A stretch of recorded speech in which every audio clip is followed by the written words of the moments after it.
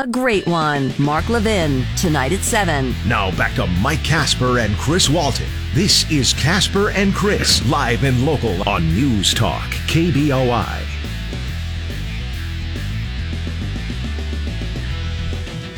Good morning. 6:06. Good morning. It is, in fact. It's Casper and Chris this morning. I'm Chris. Casper, again, not here. We expect that he will be back at some point, Mm-hmm. when he decides to quit playing hooky and all that good stuff. Nah, he's got, what's he got, like 28 grandchildren? No, something like that. 5 grandchildren, maybe, something. Between he and his wife, they had 7 kids, so.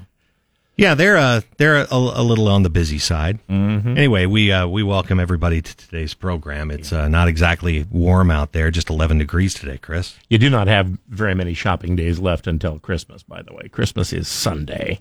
Have you done any shopping? I finished. You did everything online, though, I'm guessing. I did, yeah. I wasn't feeling terribly mobile, so I let other people do the delivering for me. Okay, good job. Mm-hmm. I will have sports here for you in just a couple of minutes. Not a whole lot going on in sports. If you're, particularly interested in the NBA, I guess we could give you some NBA scores, but not a ton going on this week until we get to Saturday, Sunday. There's always a riveting bowl game. There was one that I turned off last night when it was 31-3. That was at halftime. Which game was yesterday? Let's see, the New Orleans Bowl. Oh, okay. Yeah, I pay very little attention to the... It was a directional bowl, and by which I mean it was, I think, Western Kentucky against South Alabama. Yeah, not particularly... Well, no huge... they're exhibition games, and I have a hard time getting real excited about exhibition games. Yeah. I mean, the Boise State bowl game, that's right up our alley. We want to see what's going on with the team, and I pay attention to that bowl game. We want to win like we did. Yeah, right up until the New Year's Eve games, I really just kind of tune out. Not everybody's like that, as you know, Chris. But, I mean, the more bowl games, the more football, the better. But I can't get into exhibition games the same as I can't get excited about NFL preseason games. Yeah, exactly. They're exhibitions. It's the Pro Bowl. It's not worth my time. So yesterday on television, I turned on and watched Volodymyr Zelensky, who is the president of Ukraine, and he actually came to Washington, D.C. and spoke before Congress. It was a joint session of the House and Senate, and maybe half the people looked like they were glad to see him. It was interesting. It was the first time he'd been outside Ukraine to go anywhere since the war started with Russia. It was basically a surprise visit, although it had been apparently they'd been working on it for several months. If I were him, I'd stay. But no, he's hanging in there. I mean, Ukraine is hanging in there. They're trying to fight a much bigger foe, and basically he was here to say thank you for the money. Can I have some more? Right. He does need more support. Clearly, they need more tanks and weapons and whatnot. Well, that's what we do well here in the United States. We do tanks well. We do weapons well. Zelensky had indicated to President Biden and also other senior officials in Washington that the U.S. was the very first country he wanted to visit when the time was right for him to travel. And my guess is it's not right for him to travel, but he traveled anyway. Told everybody, Merry Christmas. And basically, he just said, if you do give us a little bit more money. He said, it's not a handout. You're investing essentially in the future of the world because you really don't want Russia to have too many victories. Yeah, and I think a lot of people definitely agree with that position that, by standing up now to Putin in Ukraine, you stand up against Russia and everything that Putin stands for, and to a large degree, some type of tyranny. And those are very good things. It's also very expensive. Yeah, true. And as always, there is a certain amount of there's a certain percentage of Congress and a certain percentage of people in the United States who simply would prefer not to be involved either financially or just at all with another country when our own country hasn't been threatened by anybody. Sure. So I know that he met, I mean Zelensky met with President Biden. Mm-hmm. They were at the White House, and then he later addressed Congress as they're set to vote on that $45 billion in emergency aid. So when I say it's expensive, it's ridiculously expensive. But, I guess the United States overall, we're ready to take on another, what's $45 billion to us that we don't have. The Ukrainian president crossed into Poland, that is, early yesterday morning, according to Poland's private broadcaster, TVN24, arriving at a train station in what I can only guess is pronounced Przemysl, a border town and the arrival point for many refugees who are fleeing the war, a lot of them going to Poland. Accompanied by the U.S. ambassador to Ukraine, Bridget Brink, Zelensky was transported in a U.S. embassy vehicle to an airport in Rzeszów, where he boarded I'm just guessing, by the way, on these Polish towns. Yeah. Where he boarded a nonstop flight that landed at Joint Base Andrews shortly after noon on Wednesday. Carrying Zelensky to Andrews was a U.S. Air Force jet, a government plane typically used for cabinet secretaries and other dignitaries below the president and vice president. The White House didn't publicly announce the impending Zelensky visit until 1 a.m. Wednesday, waiting until they felt he was safely out of Ukraine. Didn't want anybody to stop him. And I guess that's wise, I mean, of course it is. I could imagine they planned this well ahead of time. Everything was, okay, how are we going to make it so he can get from A to B to C in one piece? And part of that is, a lot like when they move the president around. They don't announce it ahead of time. Well, they announce a little bit ahead of time, but the president of the United States is a lot more secure in the United States. Everybody's always on a need-to-know basis. Right. I remember they don't even tell you what route the president's going to take when he's on the ground. Well, the first time I ever experienced that, Reagan came to Boise when it was sometime in the early to mid 80s, and I happened to be over at a friend's house. I was about 20 years old, and they came on television, and all they had announced was that Reagan was coming to town and what time, approximately.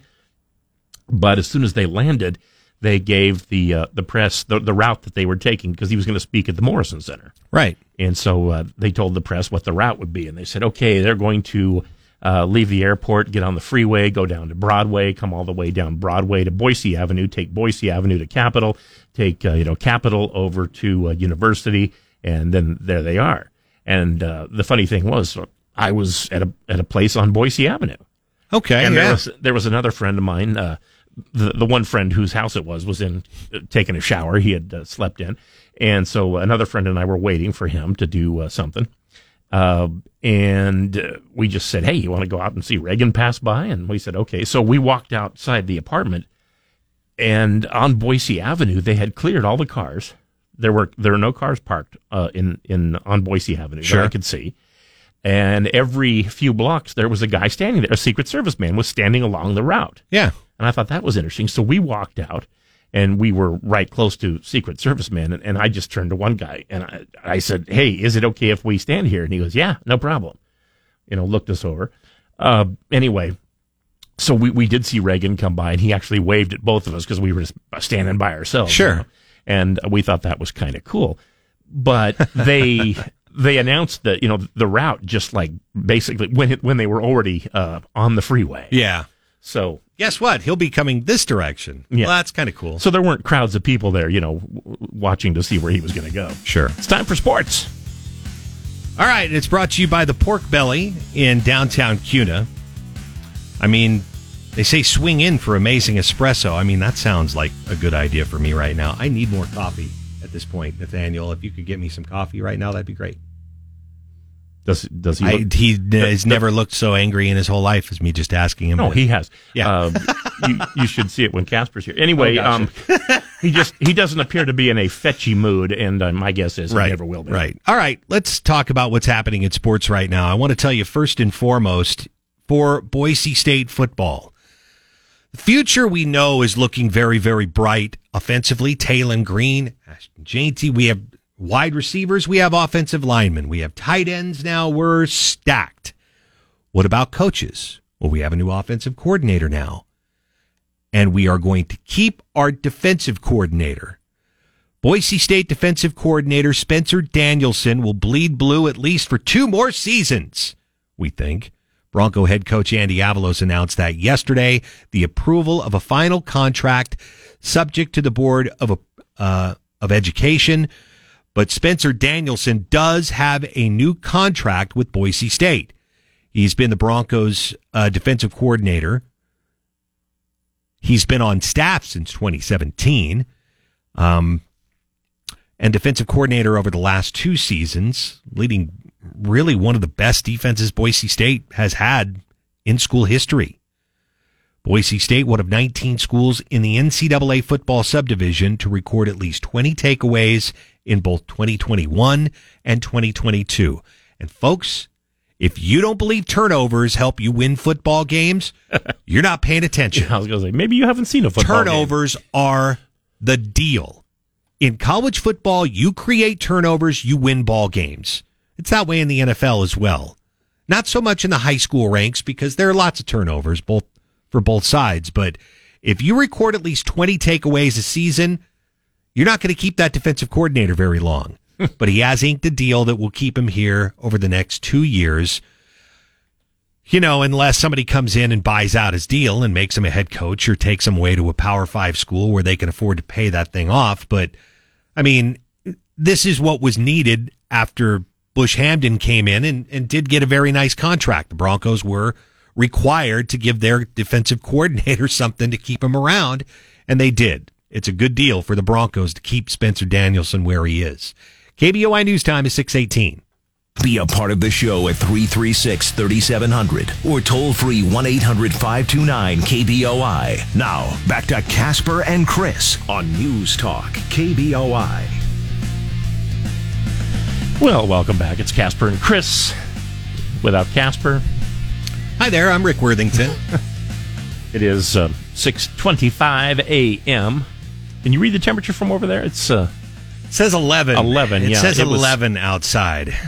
when I was driving in my, I take Uber, and my Uber driver informed me that it was 12 when I got in, and that earlier it had been 7. So, hey, great. It's it's up from 7. The good news is I can tell you this. The roads were not icy at all. I was a little afraid of having ice on the ground this morning because we saw some rain yesterday. And I thought, well, if it freezes not long after we see rain, it's just going to stick around. We're going to have ice, from here to there, until spring. Mm-hmm. But it worked out all right. There was no ice on the ground, not even in my neighborhood. It was not very icy. This is the big season for furnace repair guys. Oh, yes, it is. Whatever preference you choose to keep your house cool or warm, be cautious of temperatures. To keep it in maybe the 60s at your house. A lot of experts suggest 68. There are people I know who keep it at 74. Mm-hmm. Ours has always been like 68, 67. I think we got used to that during the Ford administration. Sure. Anyway, the last thing you want when temperatures drop outside is for your furnace to stop working. This is the busiest time of the year for HVAC technicians who say they are totally slammed with calls and appointments to fix residential heating systems. This is why, like in September, all the HVAC companies start advertising and say, hey, get it done now before the cold weather. Yep, they certainly do. I have been fortunate that at my home, our HVAC system has been in pretty good shape. Mm-hmm. But I did have Christmas where we had to have a rental home. This was not too long ago. You remember we had that big mold problem at my house? We had to move out for a little while. Yeah, you guys had to leave. The rental that we were in, come back. The heating unit went out on Christmas Eve. And so that Christmas Eve, we were all huddled around the fireplace, not because we really wanted to hang out next to the fireplace. It was the only source of heat in the house. How very cozy and traditional. It was just, it's like, well, at some point we're going to be talking about this Christmas for a very long time. But yeah, it was definitely very cold out. KBOI News Time is 6:28. News is coming up next. Broadcasting from the Empire Title Studios, we are News Talk KBOI. KBOI News Time is 6:35. You ever heard of something called Holiday Heart? Holiday Heart. Holiday no, Heart. that's a new one on me. It's has to do with the fact that heart attacks spike in the last 2 weeks of December, which, guess what? It is. Holiday Heart. Yeah, the holiday season is filled with to-do lists, but one should rise to the top, which is, of course, take care of your heart. Whether from stress, cold weather, or falling out of good habits in terms of eating, sleeping, and drinking because of the Christmas season, heart attack rates spike as much as 40% between Christmas and New Year's. That's according to cardiologist Dr. Donald Lloyd Jones. Yeah, I was really hoping Holiday Heart had to do, with giving or, like something to do with, being in the holiday spirit. Yeah, you feel the spirit of Christmas. Christmas. You feel the spirit of Christmas in your heart. Yeah, that's one thing. It's that's not Holiday not Heart, what though. we're talking about here, though. He says that when we look across the year in terms of heart attack rates, what we see is fairly constant rates week by week, with two exceptions. One is that there's a broad, shallow dip in summer months, and two, there's a very short spike of about 30 to 40% in the last couple of weeks of the year between Christmas and New Year's. It's a stressful time. Yeah. And apparently July, August, if you're sitting there having a beer or something, not quite as stressful. Yeah, well, I mean, we would all like to have a holiday drink. Toddy incident. By the way, can I ask you a question? Sure. Eggnog. Mm-hmm. Eggnog has never appealed to me. The stuff that you get out of the box that, comes in a milk carton, that stuff's nasty. I mean, my opinion, clearly, not everybody's opinion. Not mine. Are you an eggnog drinker? I've always loved eggnog. It's very, very fattening, though. Well, yeah. It's pretty much pure fat. I've heard that as well. And somebody said, oh, you would really like eggnog if you had it the right way. I was like, well, delivering it in a carton, same way you deliver milk, that's not the right way. And they said, no, you got to put rum and you got to put some other things in it in order to make it so that it's really eggnog. My advice, if you don't think you like eggnog, but you still would like to have like an alcoholic eggnog drink, just put some rum in a glass and drink it. Don't waste your time. That doesn't sound like a bad idea. I like where your head's at, Chris. KBOI News Time is 6:37. Tonight at 10, it's Michael Knowles. Now back to Mike Casper and Chris Walton. This is Casper and Chris, live and local on News Talk, KBOI. 6:43. Coming up on sports here in just a couple of minutes. Consumer confidence has improved in December, which they say is a hopeful sign for the economy. I'm sure glad we have so many hopeful signs for the economy. Well, there's so many folks out there that want to keep screaming recession. Mm-hmm. Like if you say it enough times, it'll happen. And maybe that is what, between interest rates and I sure see a lot of jobs out there available, though. Mm-hmm. I mean, usually recession is about no jobs available. There isn't any jobs to be had, and that's why there's a recession. Yeah. There's no shortage of jobs.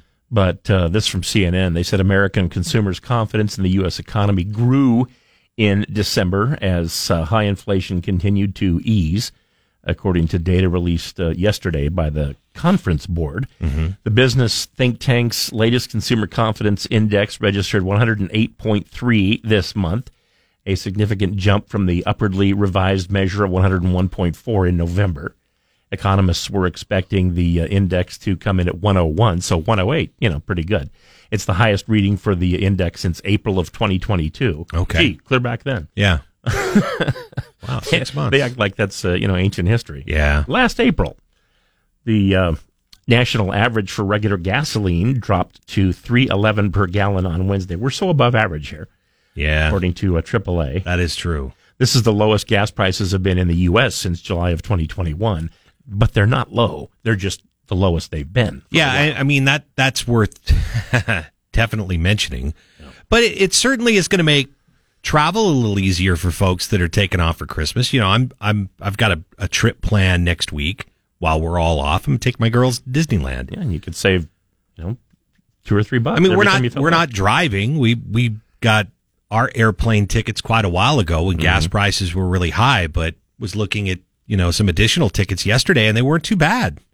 KBOI News Time 6:45. Time now for sports. All right, it's brought to you by the Pork Belly in downtown Kuna. Best breakfast and lunch in Kuna at the Pork Belly in Kuna, and they are eager to prove it to you. See the entire menu, porkbellyidaho.com. Got it? porkbellyidaho.com. That should be the name of a town. Yeah. You can like them on Facebook. They have daily specials there as well, so check it out for the Pork Belly. All right. We're looking at Boise State basketball. The team is 10-2, heading into their last non-conference game of the season. It's at Santa Clara, and it's later on this afternoon. Bob Beeler with more on that.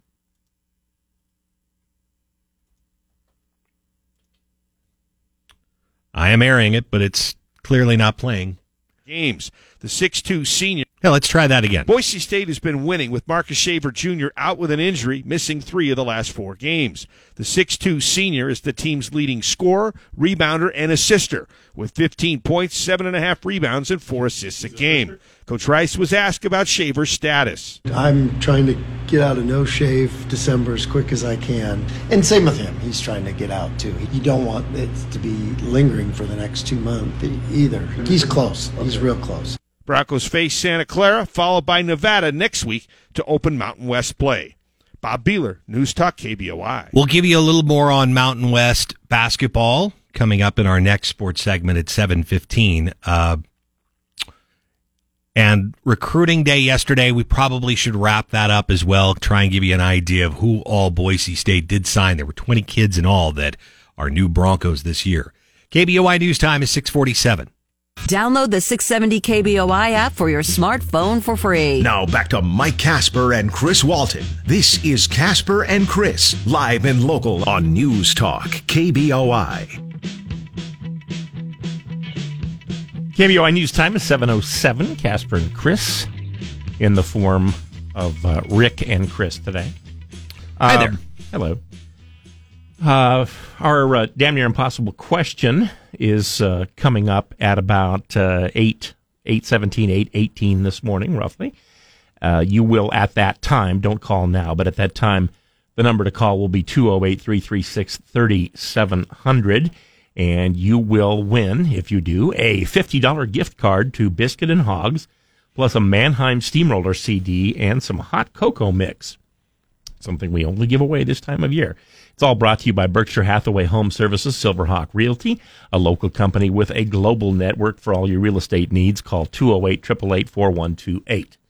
Fairly simple question today. In response to the energy crisis, President Gerald Ford announced the creation of what on this date in 1975? Really? It was today in 75. Yeah. Okay. I'll be looking forward to that answer. He announced the creation of what? I was 1 year old. On this date 1975? Let's see, I would have been 10. But only for that year. Yeah? No kidding. Well, it leaked into 76. But, yeah. This is the time of year, of course, where a lot of people, their energy bills start to soar a little bit. I saw mine spike. Mm-hmm. Normally my what I pay for gas on a monthly basis is pretty low, but my heating unit uses gas, and so the price goes up quite a bit when we start to use the heat. So November was about $100 for gas, not incredibly high. This month I expect it will be a little higher than that, but that's on top of what we use for power. Right. So it's like air conditioning in the summertime, my power spikes. The electricity goes up. Right. So I'm not spiking so bad on the electricity right now, but we are running a few more lights, Christmas lights and all the other things. But so, yeah, my energy consumption between power and gas pretty high in December. I was thinking about this the other day, so I looked it up. How often do cars parking in front of a store, hit the accelerator and crash into the storefront? Mm-hmm. I mean, it happens here, I don't know, maybe once a year, maybe once every couple of years. It's almost happened to me before. I mean, when I was learning how to drive, thought I put it in park and didn't, started to get out of the car and, not only had I not put it in park, I didn't turn the damn thing off either. And I mean, that was, a learning experience. That was very smart. Worldwide, I'll make you guess on this one. Worldwide, how often does a vehicle crash into a storefront? How often? Yeah. I don't know. Let's say daily. It happens almost everywhere. How often? 100 times a day. Believe it or not. Really? 100 times a day, a car, not the same one, crashes into a storefront somewhere. So it's not particularly a rare phenomenon. Considering, that's 36,500 times a year, basically. Sure. About 2,600 people a year are killed from that happening, some of them inside the store, some of them driving, and about 16,000 others are injured. I mean, we see it here in Boise all the time. I mean, somebody crashes into a store or their car rolls in through a door or something like that. It does happen. I mean, so often that it's still newsworthy for us in the newsroom. Have you ever been sitting in traffic, like at a light, and the guy in front of you maybe was a little too far up, so he backs up a little, and then you're waiting for his backup lights to go off, and they don't? No, I've not had that happen, but I mean, I've seen somebody back up a little bit, but, never leave it in reverse. Uh-huh. If you forget the car is in reverse, I mean, you are an accident waiting to happen. Yeah, that would definitely do it. Speaking of, when was the last time you did that? When was the last time you used or even saw a payphone? Oh, you know what? I did see a payphone at a restaurant that I went to. Mm-hmm. It's like you go around the restroom area and there's a payphone there, and then there's the two bathroom stalls. There's men's and women's, but there was still a payphone there. It wasn't a booth. What I don't see is the payphone phone booth anymore. Yeah. Those are, almost entirely long gone. I mean, that's probably why Superman doesn't show up. I guess. There's no place to change. Right. Mike Dank lives in Philadelphia, and he heard a story about a guy in Portland, Oregon, who had put a payphone on his lawn. So Dank decided to do something similar. He bought some old payphones, changed out the guts, and is putting them around Philadelphia. The first one will start making calls this weekend at a small bookstore. For now, Dank is footing the cost of all the calls, but he's hoping that people will drop some donations into the coin slot. But well, good luck with that. Basically, the ones he's putting out there, all you have to do is pick up the phone and call. You don't even have to put a coin in. Well, that's nice. He's just hoping people will volunteer to do that. I would think that the first time he finds one of those payphones that he put in out of the goodness of his heart gets destroyed or vandalized, which is, one of the reasons why you don't see payphones anymore, is because the equipment was always breaking. Somebody was always smashing it up. A couple of Nashville women have been charged with theft. Police say they were caught on video stealing two guitars valued at about $1,500 from a Guitar Center on November 1st, just before closing. Video evidence shows the women selling both guitars back to the Guitar Center the next day. Police say they were able to identify both suspects by cross-referencing Facebook profiles and screenshots of the security footage provided by the Guitar Center. They stole them from the place and sold them back to them the next day, apparently thinking they wouldn't recognize them. Well, they've seen about 1 million of these. They won't recognize this one that just got stolen. Good grief. It's probably not the smartest move they could have made. And I'm also thinking it's time maybe that they took their Facebook down. Speaking of people not terribly bright committing crimes, Michael Conley Lloyd pled guilty after robbing a bank in Springfield, Missouri, to prove a point to his girlfriend. Identified only as Ashley. The point he was making was not explained. Lloyd was destined to be caught anyway. He has distinctive tattoos and was wearing an ankle monitor as a condition of his probation from an earlier conviction. Smart dude. Still, he escaped with $754 in cash and called Ashley on his way home to tell her what he had done. Police quickly received a tip, we assume probably from Ashley, telling them where to find Lloyd, and they went to his trailer house and arrested him. And investigators say that he wrote his demand note on the back of his own birth certificate. I think he proved his point, if the point was that he's a moron. Nice job. Time for sports. And it's brought to you by the Pork Belly. Stop by the Pork Belly in say it again, Rick. Stop by the Pork Belly in downtown Kuna for a delicious breakfast or lunch. Large portions, they'll fill you up. They're at family-friendly prices as well. Can't beat that. Open every day, 7 a.m. to 2 p.m. So they are now open and ready to serve you at the Pork Belly in downtown Kuna. I understand that they are open 7 days a week, but they are closed Christmas Day. Keep that in mind. But Christmas Eve, they're open, and that doesn't sound like a bad way to take care of the family that day. Boise State football head coach Andy Avalos and his staff signing 22 student athletes yesterday.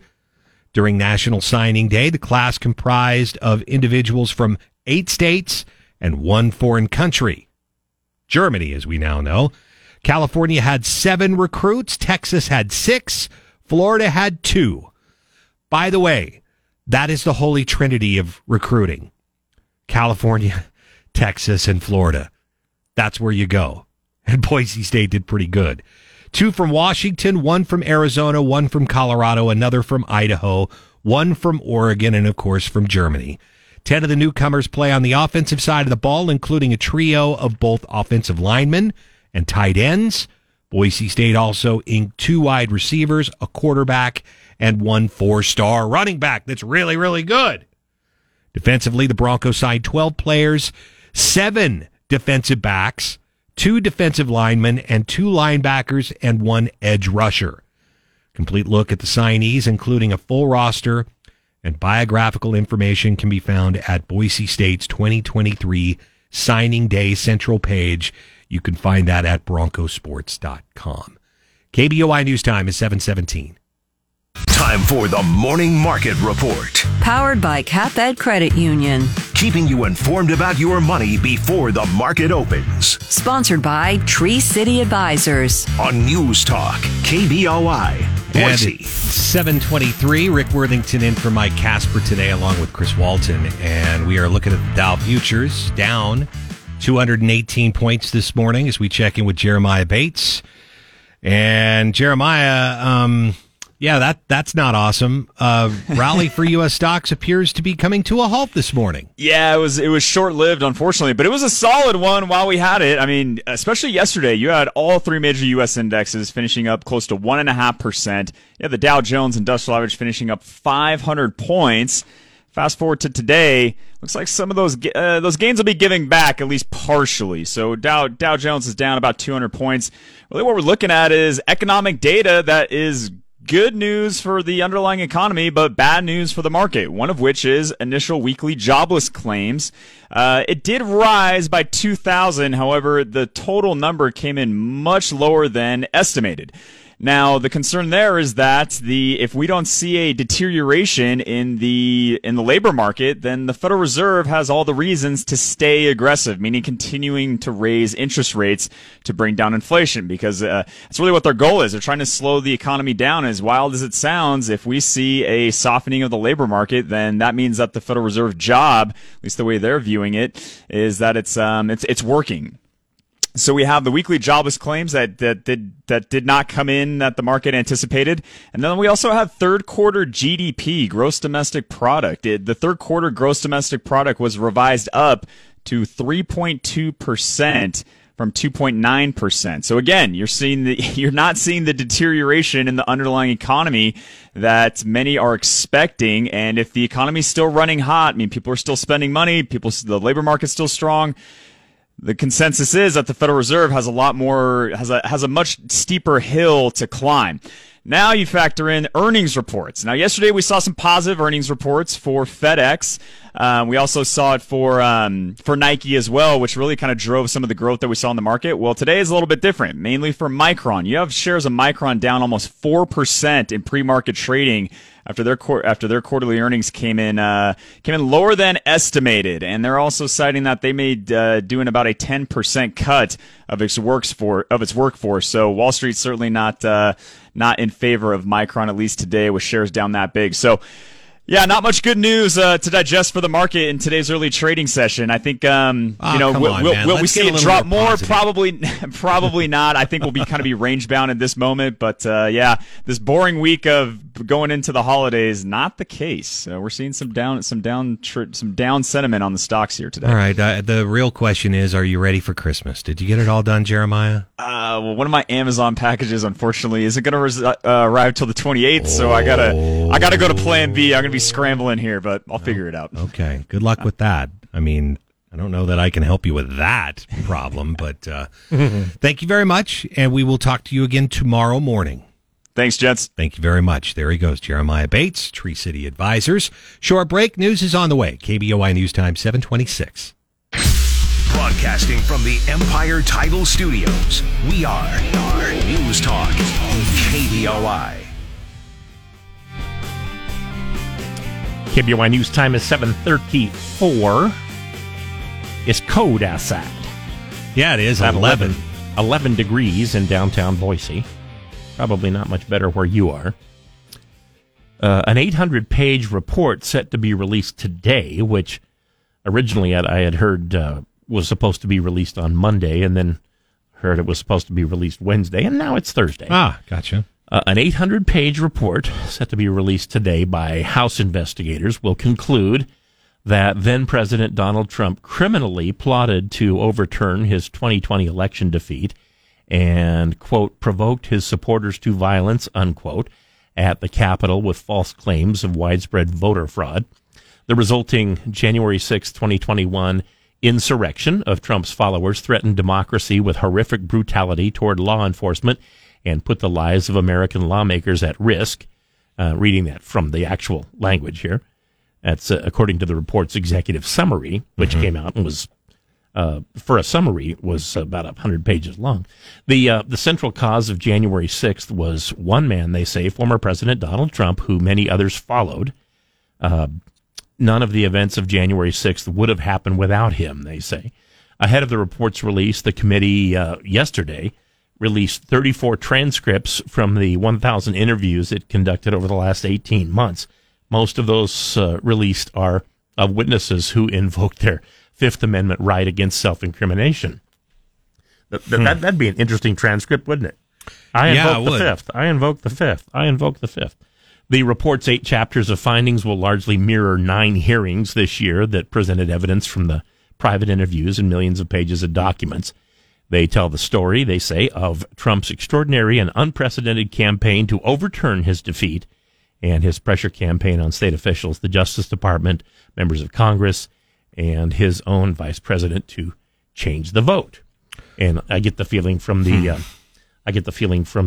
tenor of it that they don't approve. I mean, I knew that's what the report from the January 6th Commission was going to say, and I think we all kind of had an idea. We didn't know to what end when the whole deal started, but we knew that at some point they were going to say, hey, the guy that's responsible is 45, and we should do something about that to make sure it doesn't ever happen again. We knew that's what it was going to say. I said the summary was about 100 pages. The summary is 154 pages. So that's the summary. To summarize an 800-page report, they issued a 154-page report. That's the Cliff Notes. It's 7:37. Day from 10 to 1. It's Dan Bongino. Now back to Mike Casper and Chris Walton. This is Casper and Chris, live and local on News Talk KBOI. Casper and Chris. Sans Casper this morning. Yeah, it'd be nice if he came and hung out with us, but Rick Worthington is sitting in, as he has been the last few days. NASA's InSight mission has ended after more than 4 years of collecting unique science on Mars. Their what mission? Their InSight mission. InSight. Got it. Mission controllers at the agency's Jet Propulsion Laboratory, or JPL, in Southern California, at Caltech, as a matter of fact, were unable to contact the lander after 2 consecutive attempts, leading them to conclude the spacecraft's solar-powered batteries have run out of energy, and therefore the project is over. Apparently, if it were still running, the project would still be going on. Well, I mean, as NASA goes, I always worry about the amount of funding that NASA is going to get. I mean, I realize there's a Space Force now, and I kind of felt like when Space Force started, that was going to take over NASA's budget and that it would all kind of go into Space Force. That seems to not be the case right now. I don't really know why that is. I thought maybe they would just militarize NASA. You know how every couple of years they arrest generally a firefighter and charge him with setting fires. Yeah. So he'll make money. A volunteer fire department administrator and former 911 dispatcher in Ohio admitted setting at least 24 fires using just a lighter to, quote, give the boys something to do, unquote, and to distract himself from depression. James Bartels was arrested this week. He was charged with setting fires in the Wayne National Forest over a period of several months. I thought we were going to see more, not firefighters, but I thought we were going to see more people charged with setting fires. Summer before last, when we had all those fires that were in Oregon, and they said there were so many of them that were started by people that were ticked off about what was going on there in the Pacific Northwest. I mean, we didn't see it, but I thought we would. I thought there would be more people charged with that. 7:45, time for sports. It's brought to you by the Pork Belly in downtown Kuna. If you're ready for something a little different, swing in. They have amazing espresso. They have food with a twist. They're open every day, 7 a.m. to 2 p.m. It's the Pork Belly in downtown Kuna. Take our word for it. Head over there today and give them a try. Boise State basketball, well, we've got a game today. And the Broncos are 10-2 heading into the last non-conference game of the season at Santa Clara. Again, that's later on today. Bob Beeler with more on that now. Boise State has been winning with Marcus Shaver Jr. out with an injury, missing 3 of the last 4 games. The 6'2 senior is the team's leading scorer, rebounder, and assister, with 15 points, 7.5 rebounds, and 4 assists a game. Coach Rice was asked about Shaver's status. I'm trying to get out of no shave December as quick as I can. And same with him. He's trying to get out too. You don't want it to be lingering for the next 2 months either. He's close. He's real close. Broncos face Santa Clara, followed by Nevada next week to open Mountain West play. Bob Beeler, News Talk KBOI. Can't wait for that game. Again, that's a little later on this afternoon here on News Talk KBOI. I was looking through the big stuff with college football yesterday, National Signing Day. There were some guys that flipped, as we told you, like that Oregon quarterback, that number 3 ranked quarterback overall that flipped. Decided to go to UCLA instead of Oregon, and that set off a domino effect on who was going to go where. Georgia, not surprising, number 1 or 2 recruiting class, depending on who you ask. Alabama with the number 1 recruiting class again. Usually, yeah. The best quarterback in the whole deal, everybody says, is Arch Manning. Arch Manning, that Manning family. It's Cooper Manning's son. Uncle Peyton Manning, Uncle Eli Manning. Arch Manning signed with the Longhorns yesterday. Grandfather Archie Manning. Yeah, who is also, pretty dang good. Mm-hmm. Or was at one point. He was. Well, he would have been. He would have had a better legacy, except that he played for the Saints. Played for the Saints back when they were the Aints, basically. Yeah. KBOI News Time is 7:47. Get 670 KBOI on Alexa. First say, Alexa, enable the 670 KBOI skill. Then when you want to listen, say, Alexa, open 670 KBOI. Now back to Mike Casper and Chris Walton. This is Casper and Chris, live and local on News Talk KBOI. 7:53 on this Thursday morning, December 22nd. Yesterday would have been my grandmother's 109th birthday, but she stopped celebrating at 81.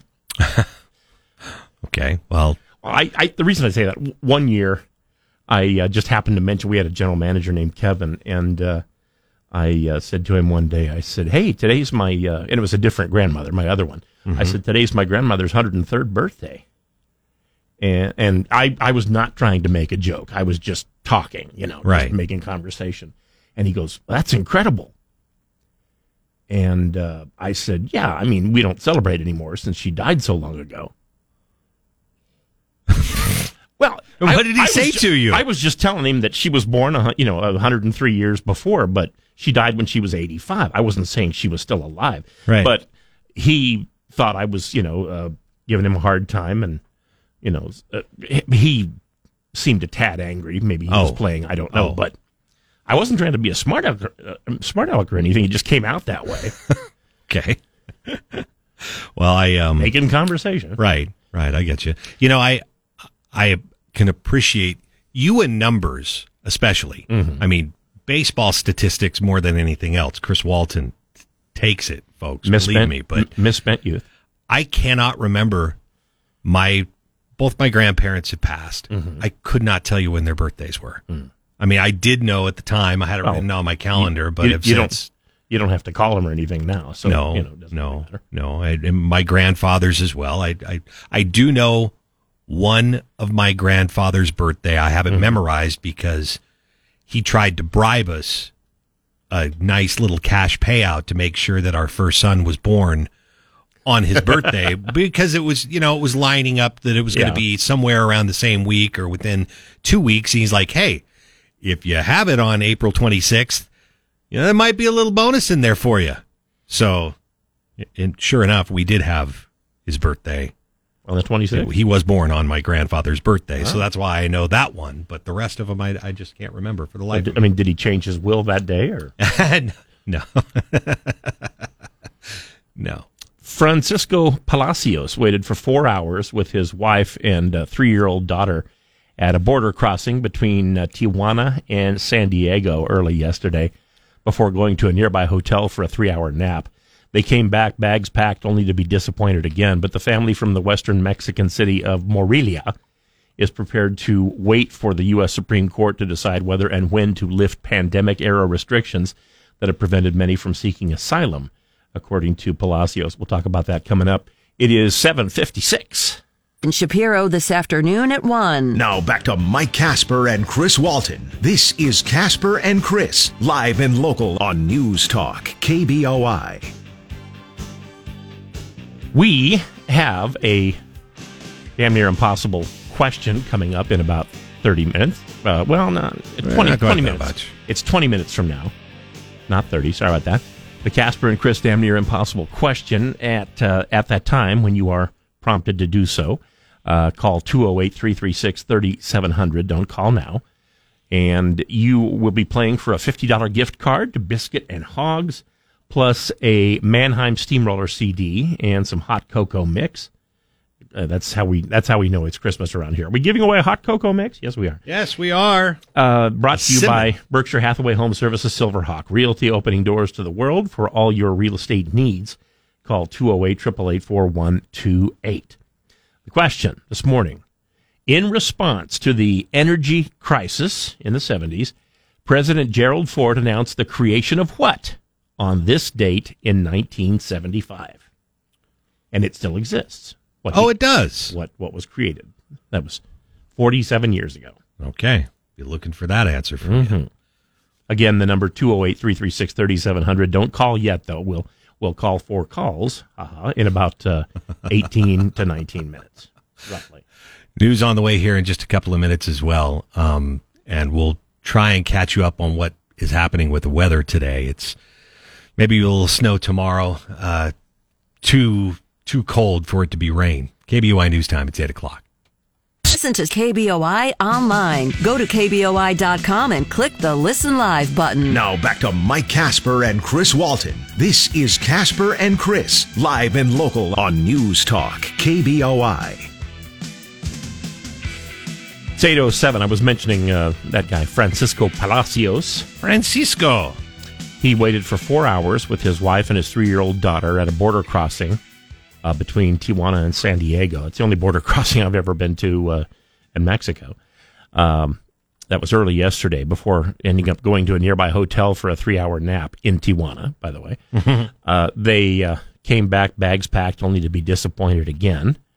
The family from western Mexico, from the city of Morelia, is prepared to wait for the U.S. Supreme Court to decide whether and when to lift pandemic-era restrictions that have prevented many from seeking asylum. Palacios said, we don't have a choice, explaining that his family arrived in Tijuana 2 weeks ago to escape violence and gangs that extorted them for years for a chunk of their income, and all they did was sell fruit on a street cart, but the gang wanted a chunk of that. They're among thousands of migrants gathered along the Mexican side of the border. And you can argue with the word migrants, but it's just a description here. They're people who are migrating, camping outside or packing into shelters as the weather grows colder. The limits on border crossings had been set to expire yesterday before some states sought the top court's help to keep them in place. The Biden administration asked the court to lift the restrictions, but not before Christmas. It's not clear when the court's decision will come. The Texas National Guard took up positions in El Paso at the request of the state of Texas, while volunteers and law enforcement officers worried that some crossing the border could succumb to the cold. Nighttime temperatures have been in the 30s there and will be even colder in coming days. The Roman Catholic Diocese of El Paso, where nighttime temperatures could drop into the 20s this week, plan to open 2 more shelters for up to 1,000 people at area churches. Jorman Mori is a 38-year-old mechanic. He is from Venezuela. He warmed his hands by a campfire with a half dozen other migrants on the southern side of the Rio Grande. He said he was waiting for a decision on the restrictions before attempting to cross into the U.S. Other would-be crossers waded through shallow waters toward a gate in the border fence. I want them to decide on the public health rule known as Title 42, Maury said. He arrived 6 weeks ago in Juarez, just, across the border from El Paso. Yeah. He now rarely eats after exhausting his savings. Hundreds of people wanting to cross the border remain in line in Juarez. Others have been sleeping along the concrete embankments of the Rio Grande rather than swimming in. As crowds gathered on the riverbanks, First Sergeant Suzanne Ringel said one woman went into labor and was assisted by Border Patrol agents. She added that many children were among the crowd. In Tijuana, an estimated 5,000 are staying in more than 30 shelters and many more renting rooms and apartments. Layered razor-topped walls rising 30 feet along the border with San Diego make the area a bit daunting for illegal crossings. Funny how razor wire can do that to a person, make them stay away. Yeah. A mood of resignation prevailed in a place called the Agape Shelter in Tijuana, which housed 560 predominantly Mexican migrants on Wednesday. Mara Cruz Martinez, who arrived with her 13-year-old daughter 5 weeks ago after fleeing violence in Michoacan, said rumors were rampant that those wanting to cross the border should line up at the border crossing to San Diego on Monday. They never know exactly what they're supposed to do because they would have to ask U.S. officials, and you can't really do that. They're on the other side. Yeah. Albert Rivera, the pastor and shelter director, convened a meeting to tell people that they should only trust official U.S. sources. He convinced most occupants, but said he would like the U.S. government to provide more detailed updates. Or that, I'm thinking they could just throw a paper airplane with the word "no" on it. Can we agree that all those folks on the other side of the border that want to come into the United States, I mean, I understand that they're all looking for a better life and for very legitimate reasons. But because their current one isn't that great? Well, yeah. I mean, not to make too light of a very difficult situation. Yeah, their problems are many. The issue is great. And at the same time, I would like to see folks be allowed to cross the border. I would really like them to do it legally, and I would really like the United States to come up with a better plan in order to host some of this. We were talking about the situation yesterday in news, Chris. It was all about the new ag bill that they were trying to get passed and how there were more visas that were on the table specifically for agriculture. Yeah, for people who work in agriculture. And that there's just no shot that they were going to get this ag bill pushed forward that would really be vital to places like Idaho, where there is so much agriculture and so many migrant workers that are needed. Yeah, California too. California as well, but also very, very much Idaho. It's like every big agriculture company in Idaho that could sign on to back a bill like that has done so. Dairy Farmers Association, Idaho Potato Growers Association. I mean, you name it. If you're in agriculture, everybody's signing on for that. Listen to this resume. Yeah. A Mexican woman who was staying at that previously mentioned shelter with her husband and an 11-year-old son. She declined to give her name because, according to her, she's being pursued by a gang. Oh, no. She said that she fled her village of about 40 people in Michoacan after a gang forced her brother to join. Then they ultimately killed him, and then they burned her house down. The last straw, that would have been the last straw for me, but the last straw came after the gang forced her 15-year-old son to join them under threat of killing the family and demanded that her husband also join, sending photos of chopped limbs as a message of the price of resistance. Yeah, not ideal. KBOI News Time is 8:14. Drive home live and local with Nate Shellman this afternoon at 3. Now back to Mike Casper and Chris Walton. This is Casper and Chris, live and local on News Talk, KBOI. And it's 8:24 at News Talk KBOI. Again, Rick Worthington in for Mike Casper today, along with Chris Walton. Our damn near impossible question. All right, give us the question one more time before we get to the phones. Okay, the question. In response to the energy crisis of the 1970s, President Gerald Ford announced the creation of what on this date in 1975, December 22nd? All right. $50 gift certificate on the line to Biscuit and Hogs. Plus a few extras. How do I say it? Bibiana? I want to make sure I got it right. Bibiana, you're up first. Thanks for calling us this morning. Bibiana, how are you? I'm doing great, guys. Good. Glad to hear it. How old are you?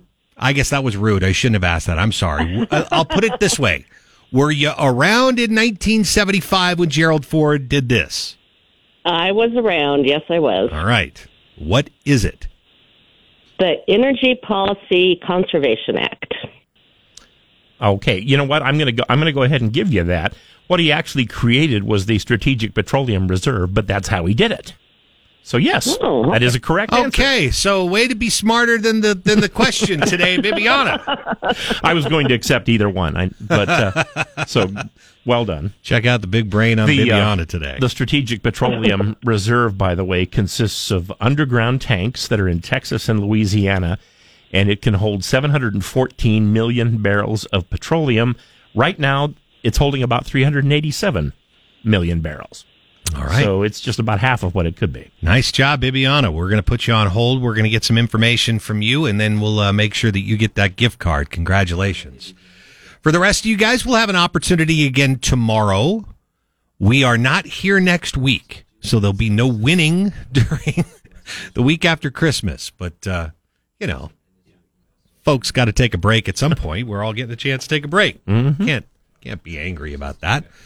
But again, chance to win tomorrow morning for the damn near impossible question. KBOI News Time, 8:27.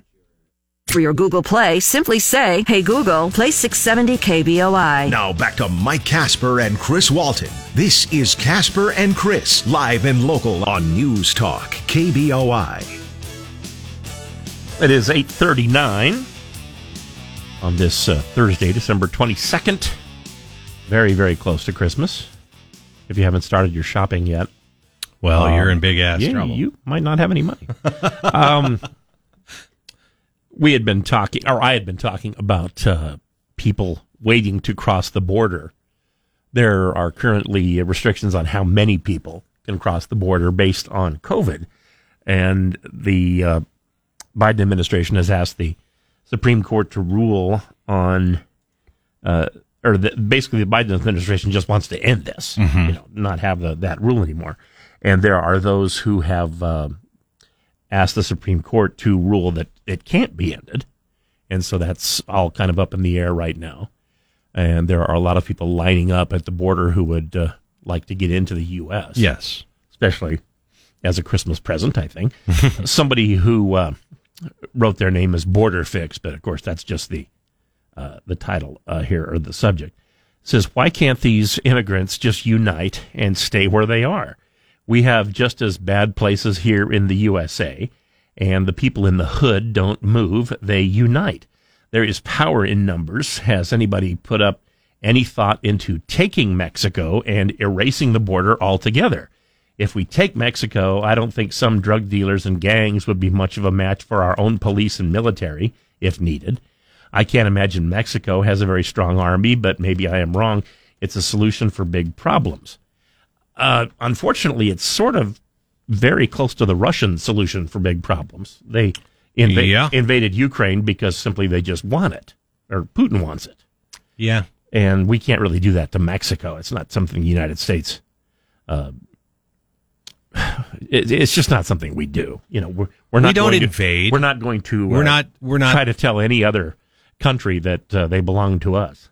I mean, there was a time, sure, but no longer. Well, I understand the thought of, you know, we have to, you know, do big things in order to create solutions to very big issues, but you don't cut off your nose to spite your face either.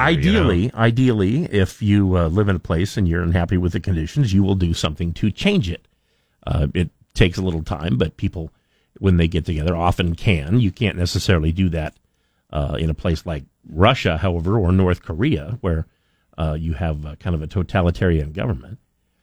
Kent wrote in to say reports lately indicate that most illegals are able-bodied males, which is why the why the farmers don't mind if they come over.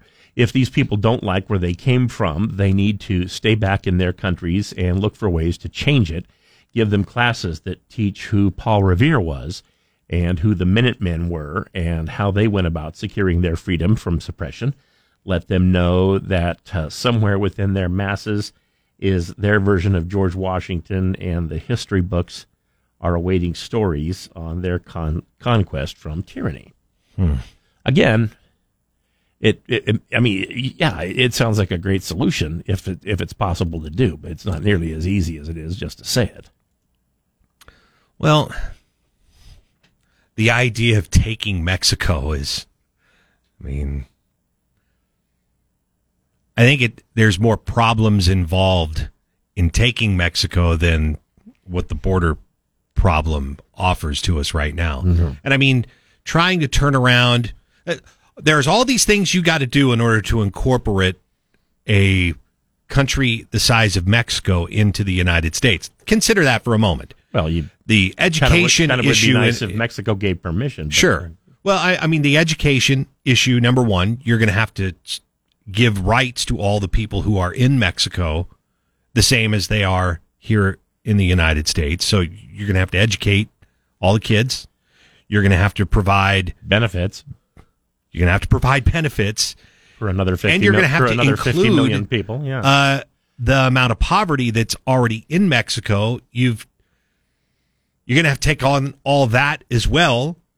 And yeah, taking Mexico doesn't make a whole ton of sense in those terms. Yeah, it's kind of a case of, watch out what you ask for, you might just get it. Right. If you want Mexico to be part of the U.S., then any problems that come along will have to be part of that.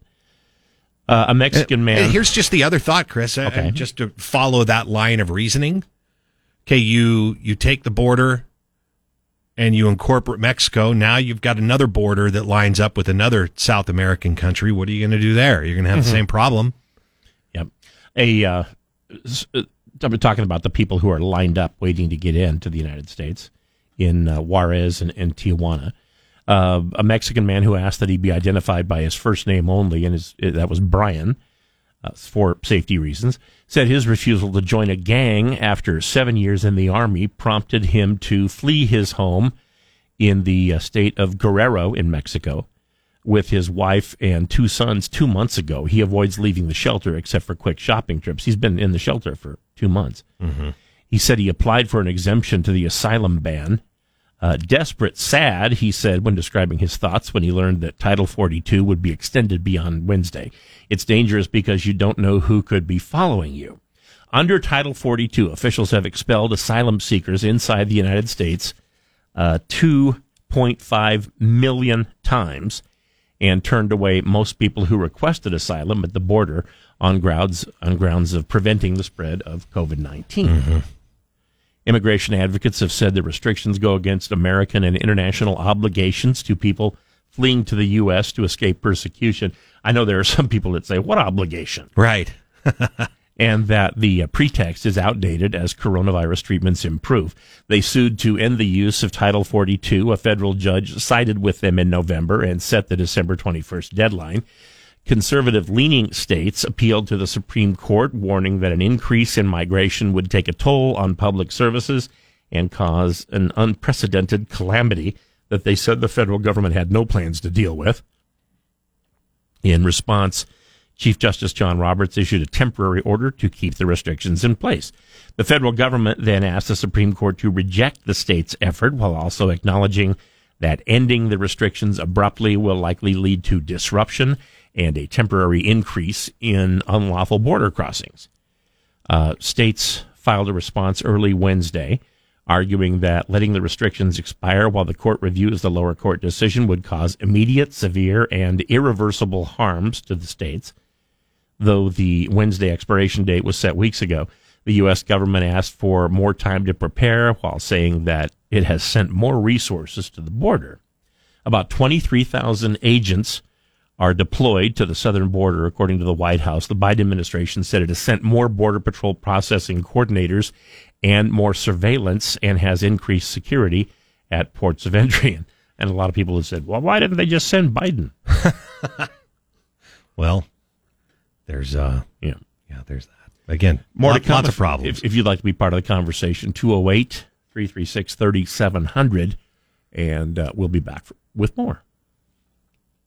The Great One, Mark Levin, tonight at 7. Now back to Mike Casper and Chris Walton. This is Casper and Chris, live and local on News Talk, KBOI. It's 8:52. It's Casper and Chris. We've been talking about migrants lining up at the border, waiting to get into the U.S. who currently cannot because of COVID restrictions. Border Fix 2 writes in and says it would not have to be violent. Maybe we could encourage Mexico to hand over Mexico and live and enjoy our protection and justice system. We could divide it into states and everybody could flourish. Again, I don't think that's what the Mexican people want.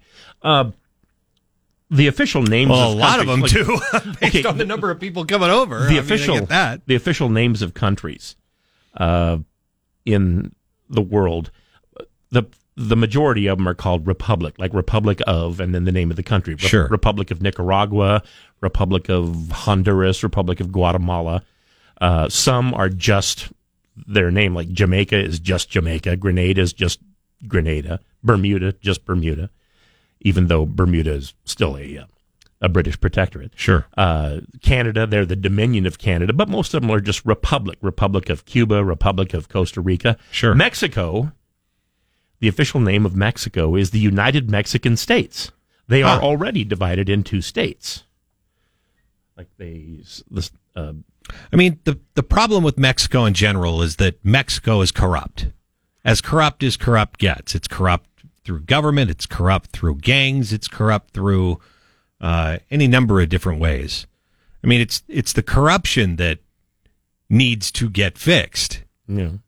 And I mean, I don't know how the United States could chip in to make those things better in order to not have all the problems that Mexico has. But therein lies the biggest problem with Mexico, is the corruption that exists on a widespread scale through the entire country. Yeah. As I see it. Frank writes in and says the United States does not invade its neighbors to take their land. That being said, something to look at might be invest in Mexico. We like to buy all kinds of cheap things from China.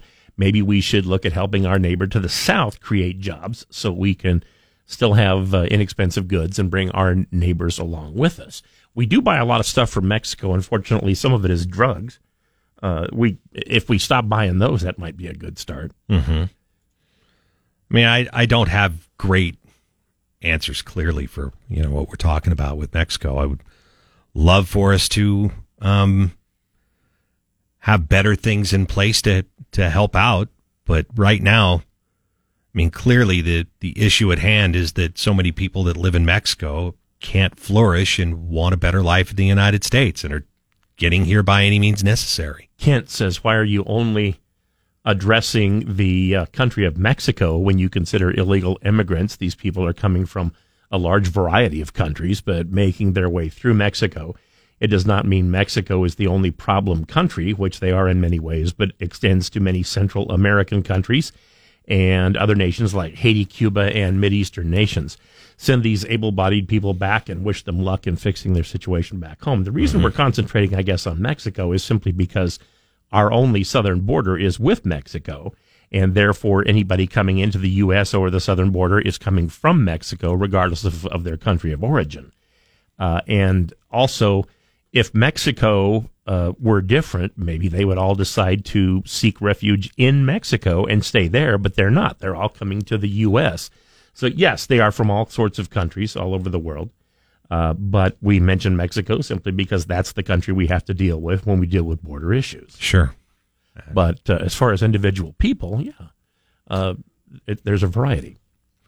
And quickly here, we have about a minute. John says invading another country seems like a simple solution, but if you look at history, these events always fail, no matter who the perpetrator is. Yes, it may seem to work initially, but the locals always unite and resist the invaders, typically making things really bad for the invading country and even going as far to attack well within the invading country's borders.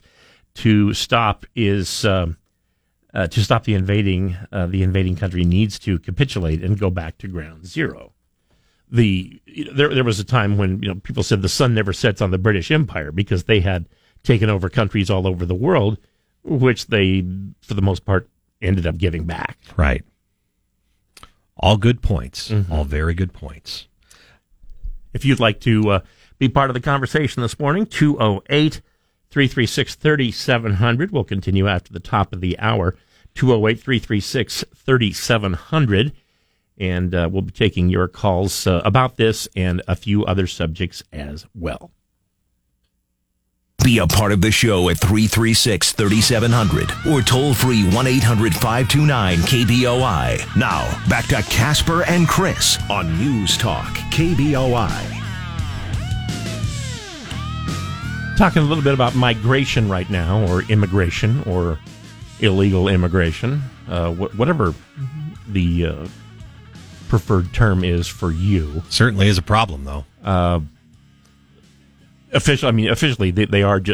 No matter whether it's legal or illegal, people are migrants because they are migrating, and that's all there is to it. But the story, I'll reset it just a bit here. Francisco Palacios waited for 4 hours with his wife and 3-year-old daughter at a border crossing between Tijuana and San Diego early Wednesday before going to a nearby hotel for a 3-hour nap.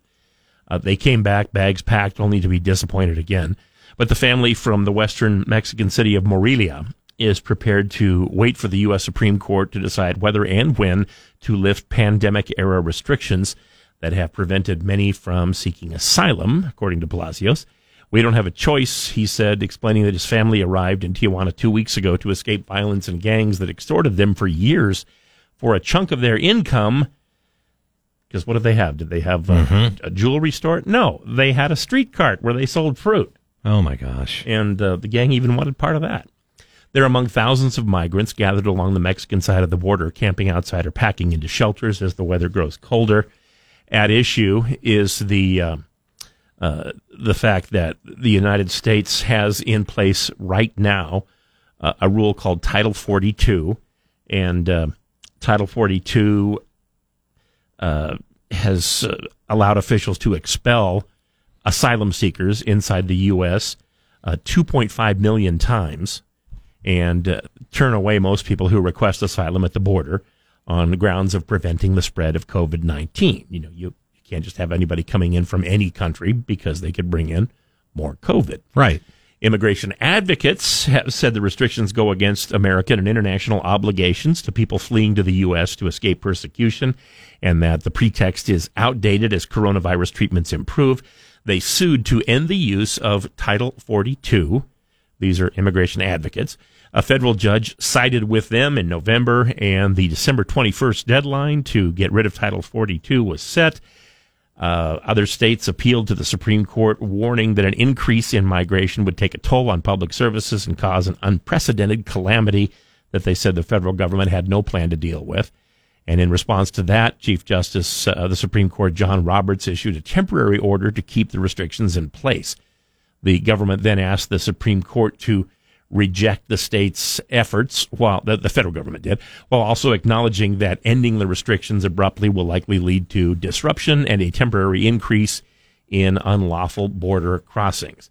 Everybody seems to think it's a problem, but there are just many things that people want to do about it. Some people don't want to do anything about it.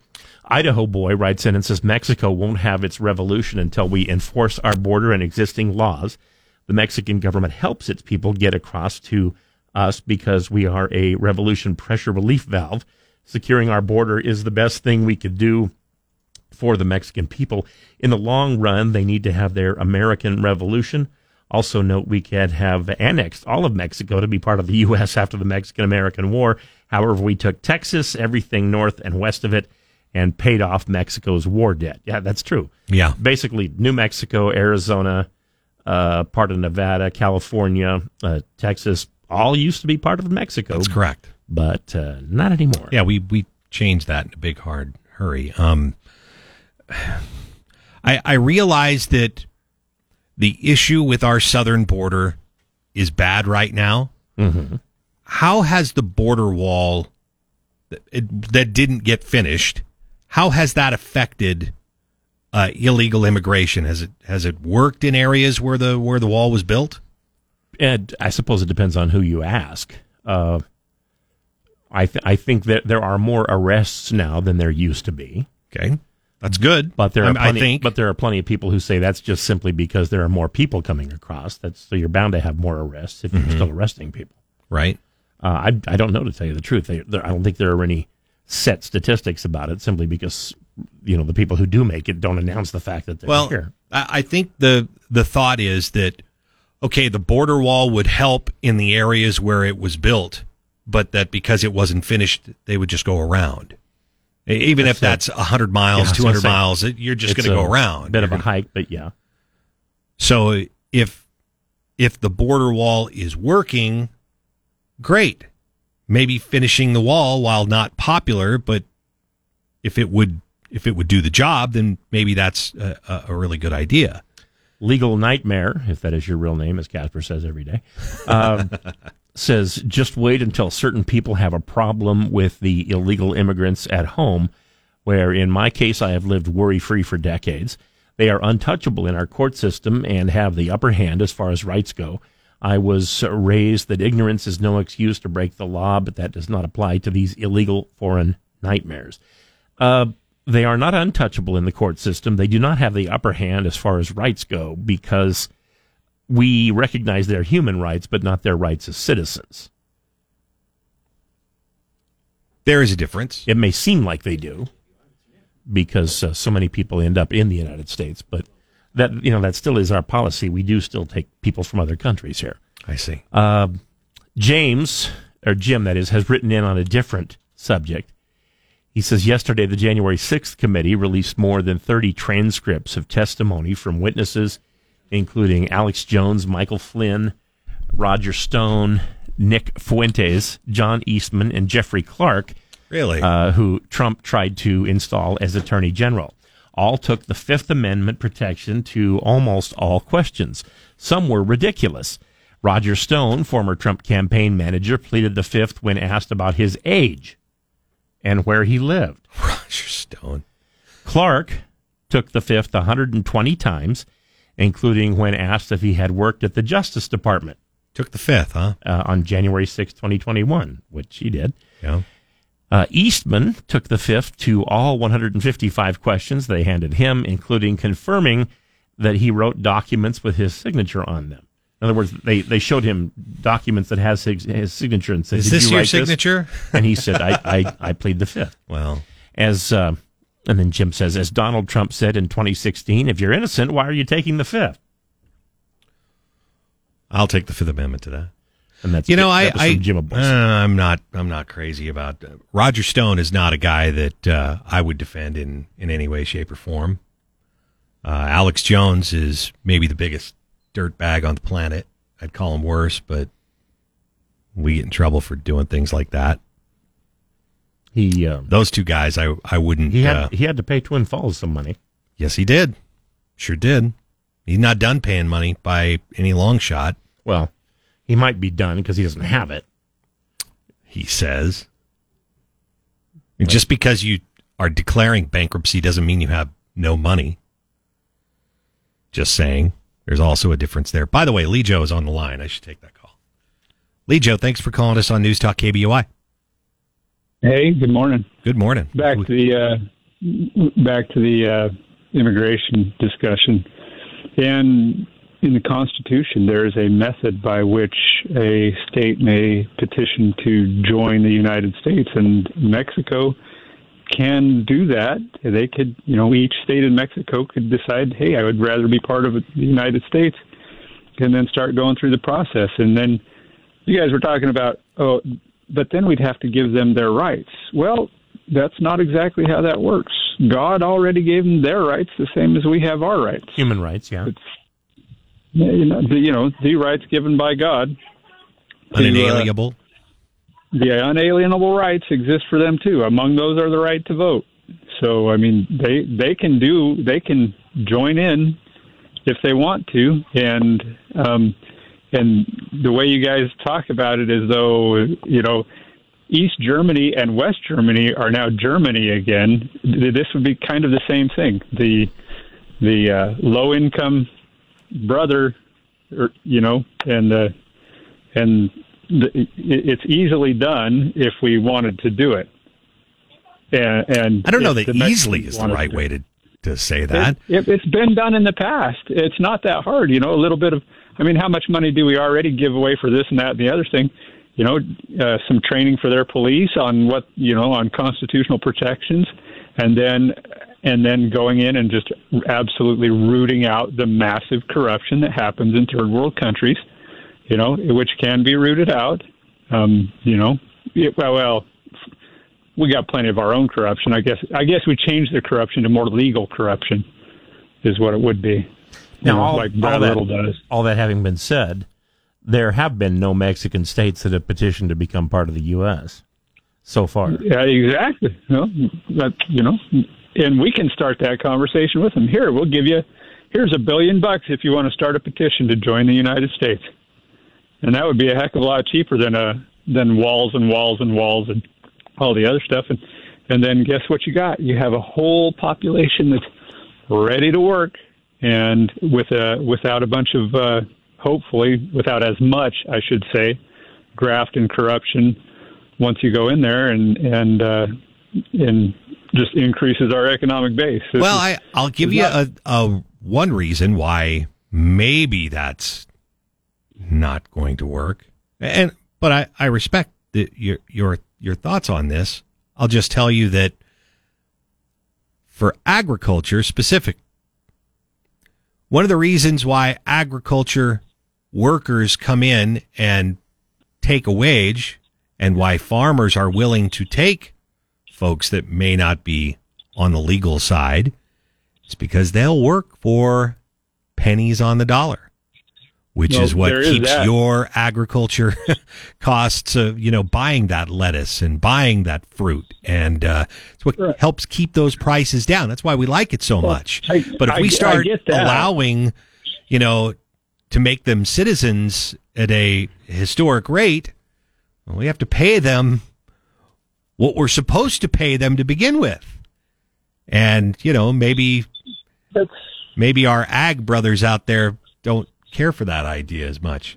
Just throwing that out there as a possibility. Our ag brothers out there hire them because they have a work ethic as well, and you can't find that on our Gen whatever. There's no white kids leaving this city to go out and pick potatoes tomorrow. So it's a whole massive culture of a work ethic and an understanding of the and generally, if despite what everybody says, they have a conservative base as well. They're as a largely Catholic population, they have conservative ideals. The only problem is they have a corrupt government, and as a people, they would be pretty easily integrated into the United States. And like I said, the work ethic thing, that's what America is supposed to be. It's not what it is anymore. And people are talking about, oh, I'd lose my job and we'd have all this. Generally, they would probably like to stay home if things improved. Wouldn't you think? Wouldn't they like to, okay, now I have a stable government and I've got, and we've got a bunch of North American. I mean, NAFTA was supposed to be that thing. Yeah, I got to let you run here because we're up against a break. Lijo, thanks very much for calling. I hate to cut you off there, but we do need to take a break here. Some probably would prefer to stay where they are, but others are moving just simply because they've never liked it, I bet. KBOI News Time is 9:18. Tonight at 10, it's Michael Knowles. Now back to Mike Casper and Chris Walton. This is Casper and Chris, live and local on News Talk, KBOI. 9:23 on News Talk KBOI. Phone open for you right now at 208-336-3700. And since Kevin is waiting patiently, we'll put him on the line. Kevin, thanks for calling. How are you? Cold. Cold? I'm cold. I'll out here chopping ice out of water troughs. Oh, no. Well, yeah, I enjoy when you do this show, so please don't ever quit hosting. But please don't talk about things you don't know about. I mean, the agriculture and the farmer were rightfully blamed for a long time. But the day of the cheap labor is over. What's minimum wage right now? Federal minimum wage. I don't know. What is it? I believe it's $7.35, but I haven't paid it in 20 years.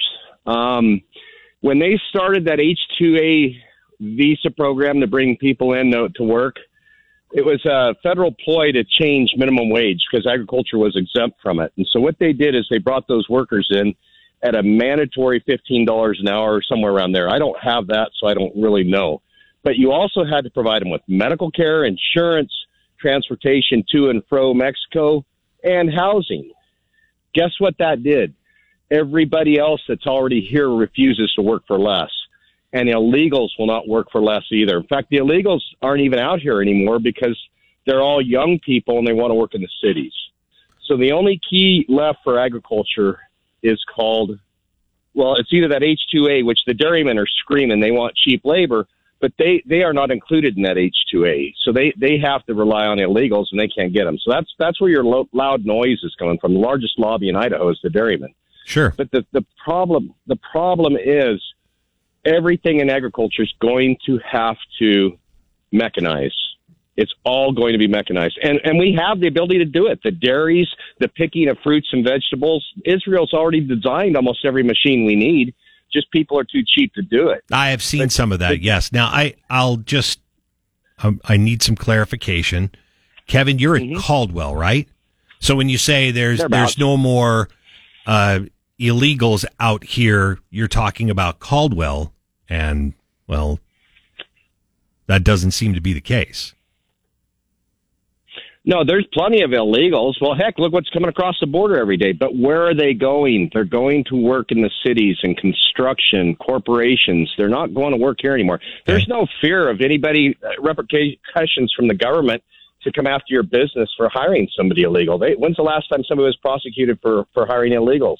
It's been a decade. I mean, they just don't do it. So everybody will hire whoever's out there. And, but the thing is the wage is not cheap anymore. It's the same wage for everybody. I mean, it's the same. You can't get anybody to work wherever you are, and that's just a factor of life. I mean, Sure. If people want to work or they get hungry, when the government quits giving handouts and people get hungry, they'll go to work. I did. I graduated College of Idaho in the mid '80s, and I peeled potatoes in the graveyard shift at Simplot, and I had to lie to get hired there, and that's what I did because I ran out of student loan deferments. I had no money. Yeah.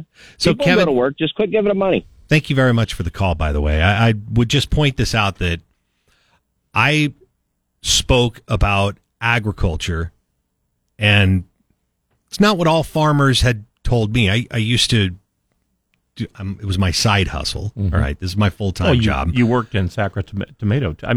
Sacramento. Yeah. Sacramento. But even when I was here, I had a little side hustle. I reported for the Ag Information Network of the West. We run some of their stuff at 6 o'clock in the morning just before we get on the air.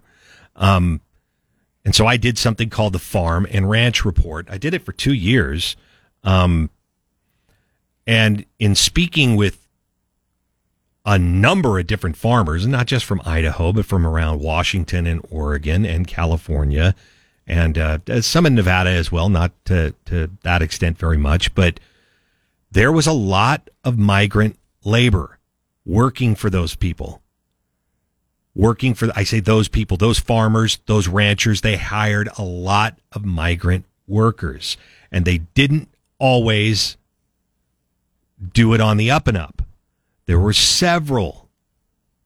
In almost every farm that I talked to, they had people there that were not there legally, and they were not paying them the wage that they would normally pay someone who was here legally. It was by and large under the table.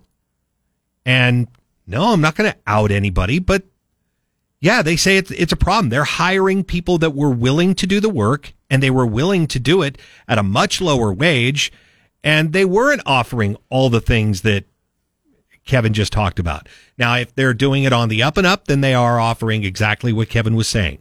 And no, there are not a lot of prosecution of those things, but I'm telling you the practice is still out there, and that's why it doesn't cost $5 per tomato. That's how I see it. Which people who like tomatoes appreciate. Yeah. KBOI News Time is 9:28. Broadcasting from the Empire Title Studios, we are News Talk KBOI.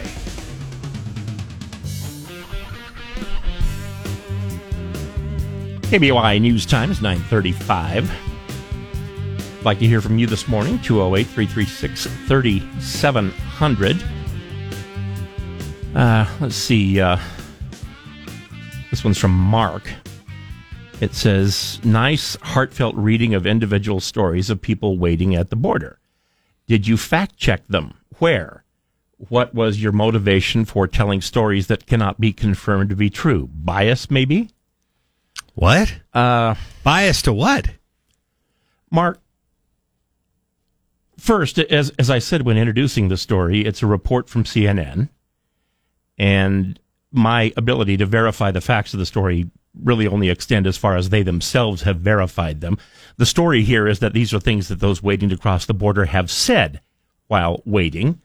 These are their stories. Feel free to believe them or not. Second, now, what is your motivation for asking the question? Is it bias? Well, that's a good question. Are you someone who lies so often that you automatically assume everyone else is lying every time they talk? Third, I'm glad you wrote in. It's cold outside, and your instant message brings to mind a summer's eve. Moving right along. But I can appreciate that you want to know, Mark, right? Mm-hmm. I can appreciate, Mark, that you want to know if we're looking at all angles here.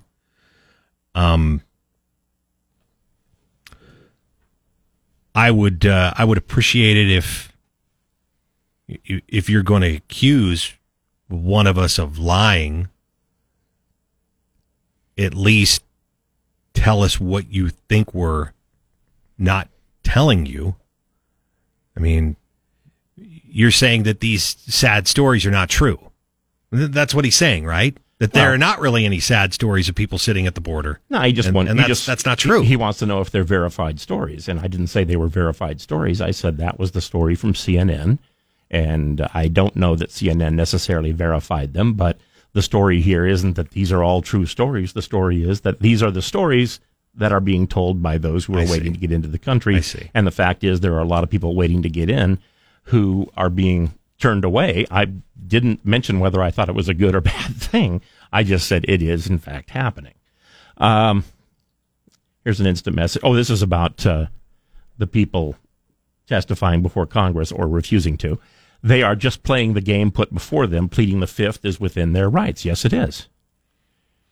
And the guy who wrote in before that mentioned that, he simply mentioned it in order to say that President Trump back in 2016, before he was the president, had said, I would only plead the fifth if I was guilty. Or, why do that unless you're guilty?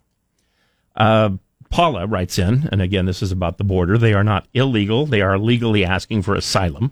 Contrary to what Casper keeps saying, there is no law requiring them to seek asylum. There is a first contact rule between countries that requires the first country they enter to process them. I see. That's from Paula. There's a story from Reuters. Thank you. You bet. It's a pretty solid news organization, though, right?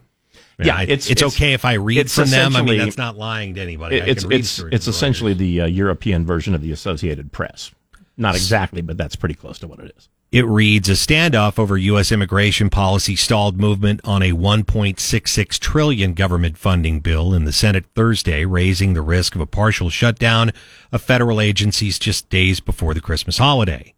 Progress on the bill, which includes $44.9 billion in wartime aid for Ukraine and bans the use of Chinese-owned social media app TikTok on federal government devices, halted after conservative Republican Senator Mike Lee introduced an amendment meant to slow immigration. The amendment would require the United States to maintain a policy known as Title 42, which we have discussed, policy implemented under Republican former President Donald Trump at the beginning of the COVID-19 pandemic, which prevented hundreds of thousands of immigrants from seeking asylum. It grants border officials the ability to rapidly expel migrants to Mexico without a chance to seek asylum during public health emergencies. It's all we have been talking about. Not the same story, but says the same thing. This, though, from Reuters as opposed to CNN. Mm-hmm. Border Fix 3 writes in to, I mean, this is the same person who's written in this. This is just the third time because he was Border Fix 2, now Border Fix 3. Got it.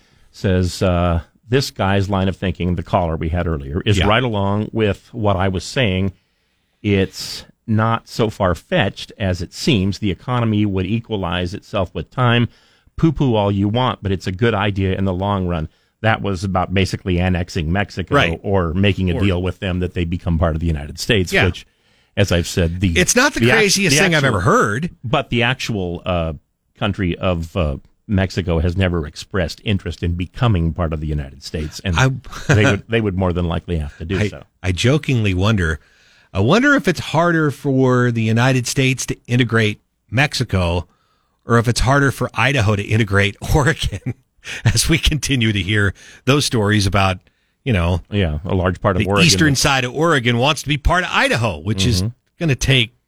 Actually, anything outside Portland seems to want to. Yes, it does. I mean, folks in Oregon are up to here with Oregon law. But the hoops they have to jump through, I mean, they could vote on it until they're blue in the face. Yeah. But ultimately, it comes down to what Washington thinks, and Washington isn't going to change the border. Yeah. They're just not going to. I would think it could be easier, but it's not.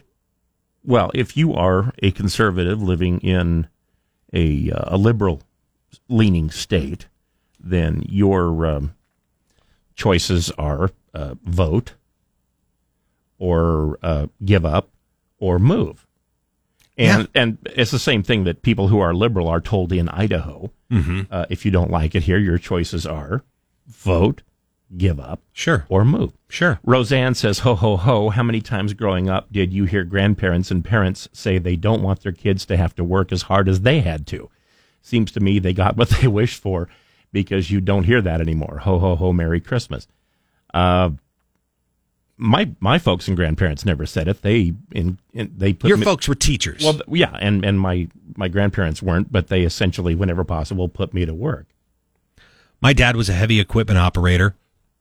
I went to work with him often, so the end result is I could run the scraper, I can run the loader, I can drive the big truck. I have those skills, but I didn't want to do that. Yeah, I chose to not go into the family business, but to seek to do other things. It's been better for my health. My old man, love him to death, but he beat his body up every single day doing that work. The jumping and grinding and just I had one grandfather. tore his body up. I had one grandfather who was a businessman, and I had one who was a farmer. And the one who was a farmer was considerably more weathered at a younger age than the other. Tim wrote in, he says, hilarious. Republicans have found COVID restrictions they like. Well, talking about Title 42. Title 42 is working for something. Johnny, formerly Juan, that's how he wrote his name, says, bless your listeners' hearts. Mexico doesn't want to be a part of the U.S. Most loathe Americans. They see us as lazy and gluttonous. We don't have a Mexico or South American problem at the border. We have a poverty problem. Mexico has the same issue with the poor coming in at their southern border. If we had Qatar as neighbors, we would have problems. Cheers to Mexicans that get away with everything in our court system. They're living large on visas, food stamps, and welfare handouts. Bless you, Nathaniel. Sneezing over there quietly. I appreciate that. CJ says illegal labor is a form of servitude and is antithetical to the U.S. founding. Many of our issues with costs of food being cheap because of cheap illegal labor isn't a truth but a construct. The federal government does farmers dirty and has many ridiculous and ludicrous regulations. Add the fact that most farms are owned by large corporations. The lobbying plays into that as well. Simply put, we need to deregulate a lot and give a hard look on how things are done. That was from CJ. I think a lot of farmers would, look at that. We would, they would really like for things to be easier on them. They would like the bring workers in legally. The visa program. I mean, here's the problem. If you bring someone in and you train them to do a job and they do a good job, you would like to keep them in that job. Ideally. Problem is, you've got a workforce that has to leave all the time. You can't keep that person in that job because they're not here legally. Or if they have a visa, that visa doesn't last forever. They have to go and reapply and reapply and reapply. And if it doesn't go right, they got to leave. And so often, and occasionally because of necessity, the attitude of the employer is, you are a good worker. I would like to keep you in your current job for as long as possible. And, of course, at the same salary the entire time. Yeah. But, again, that's because sometimes of just the way things are. Kevin says... It's not like farmers are making tons of money. I mean, the farmers that I spoke to are, like most farmers are. They're just trying to break even a lot of years. Kevin says, is delusional. That's a sentence, I guess. Illegals are getting taken advantage of every day in Caldwell, Marsing, Notice, Rupert, all of Idaho. Farmers do not follow laws. Kevin thinks this is somebody reacting to Kevin. This person's name isn't Kevin. Kevin thinks the visa problem that started as the Bracero program was a gift to seasonal laborers. Farmers handed out homes, insurance, fair wages like Oprah handing out cars. My father came in the 50s under that program, and a large eastern Idaho farmer made him, 14 at the time, live in a train car with no plumbing during April through October in 90-degree weather, plus 90-degree weather, the U.S. government. That was the guy reacting to Kevin. Yeah. Well, Kevin clearly has an idea of what's happening in Caldwell, and he sees it one particular way. I think there are, plenty of others out there that don't see it the same. And I would say, hey, if we have someone listening out there that might employ said illegals and can tell us firsthand, we would be sure not to use your name. I can't just reach out some of my contacts out there and put them on the air because I know they wouldn't like that very much. But yeah, you guys know who you are. Give me a call and we'll talk about it a little bit. Fed Up says something being left out is the work ethic. The willingness to do a hard day's work is gone now. For any amount of money, we have become lazy and entitled. That's a bigger problem than wages. I used to work at a pace few could keep up with, and that is what you used to get with the illegals, and they did good work, and we're proud of the accomplishment they did. American pride is gone. Remember when Made in America meant something and was sought after. I bet there are some youngsters that have no idea. I think made in America still means something. American-made products. I don't think all workers are lazy. I don't feel that way. Joe says... young workers are lazy either. I don't feel that way. Joe says, you assume you may cherry-pick the questions to which to invoke the Fifth Amendment. That's untrue. The privilege can be easily waived, and a careful lawyer may find it appropriate to invoke the privilege as to the entire matter. So selecting a question to which the privilege has been invoked in seeking to point out apparent frivolity may be an interesting rhetorical device, but likely obfuscates what and why it was happening. That's in response to the person who wrote in and said that, for instance, the one guy refused to give his age because he was invoking the Fifth Amendment. Hey, it's their right. Bruce says, minus 10 in Lowman this morning. What was it in Stanley? It was minus 32 this morning. 32. Good grief. Life's too short. We'll take a break. We'll take your calls when we come back. 208-336-3700. Remember, if you missed any part of Casper and Chris this morning, check out their podcast on the KBOI app or on KBOI.com. Now back to Mike Casper and Chris Walton. This is Casper and Chris, live and local on News Talk, KBOI. It's the reasonable facsimile of Casper and Chris this morning.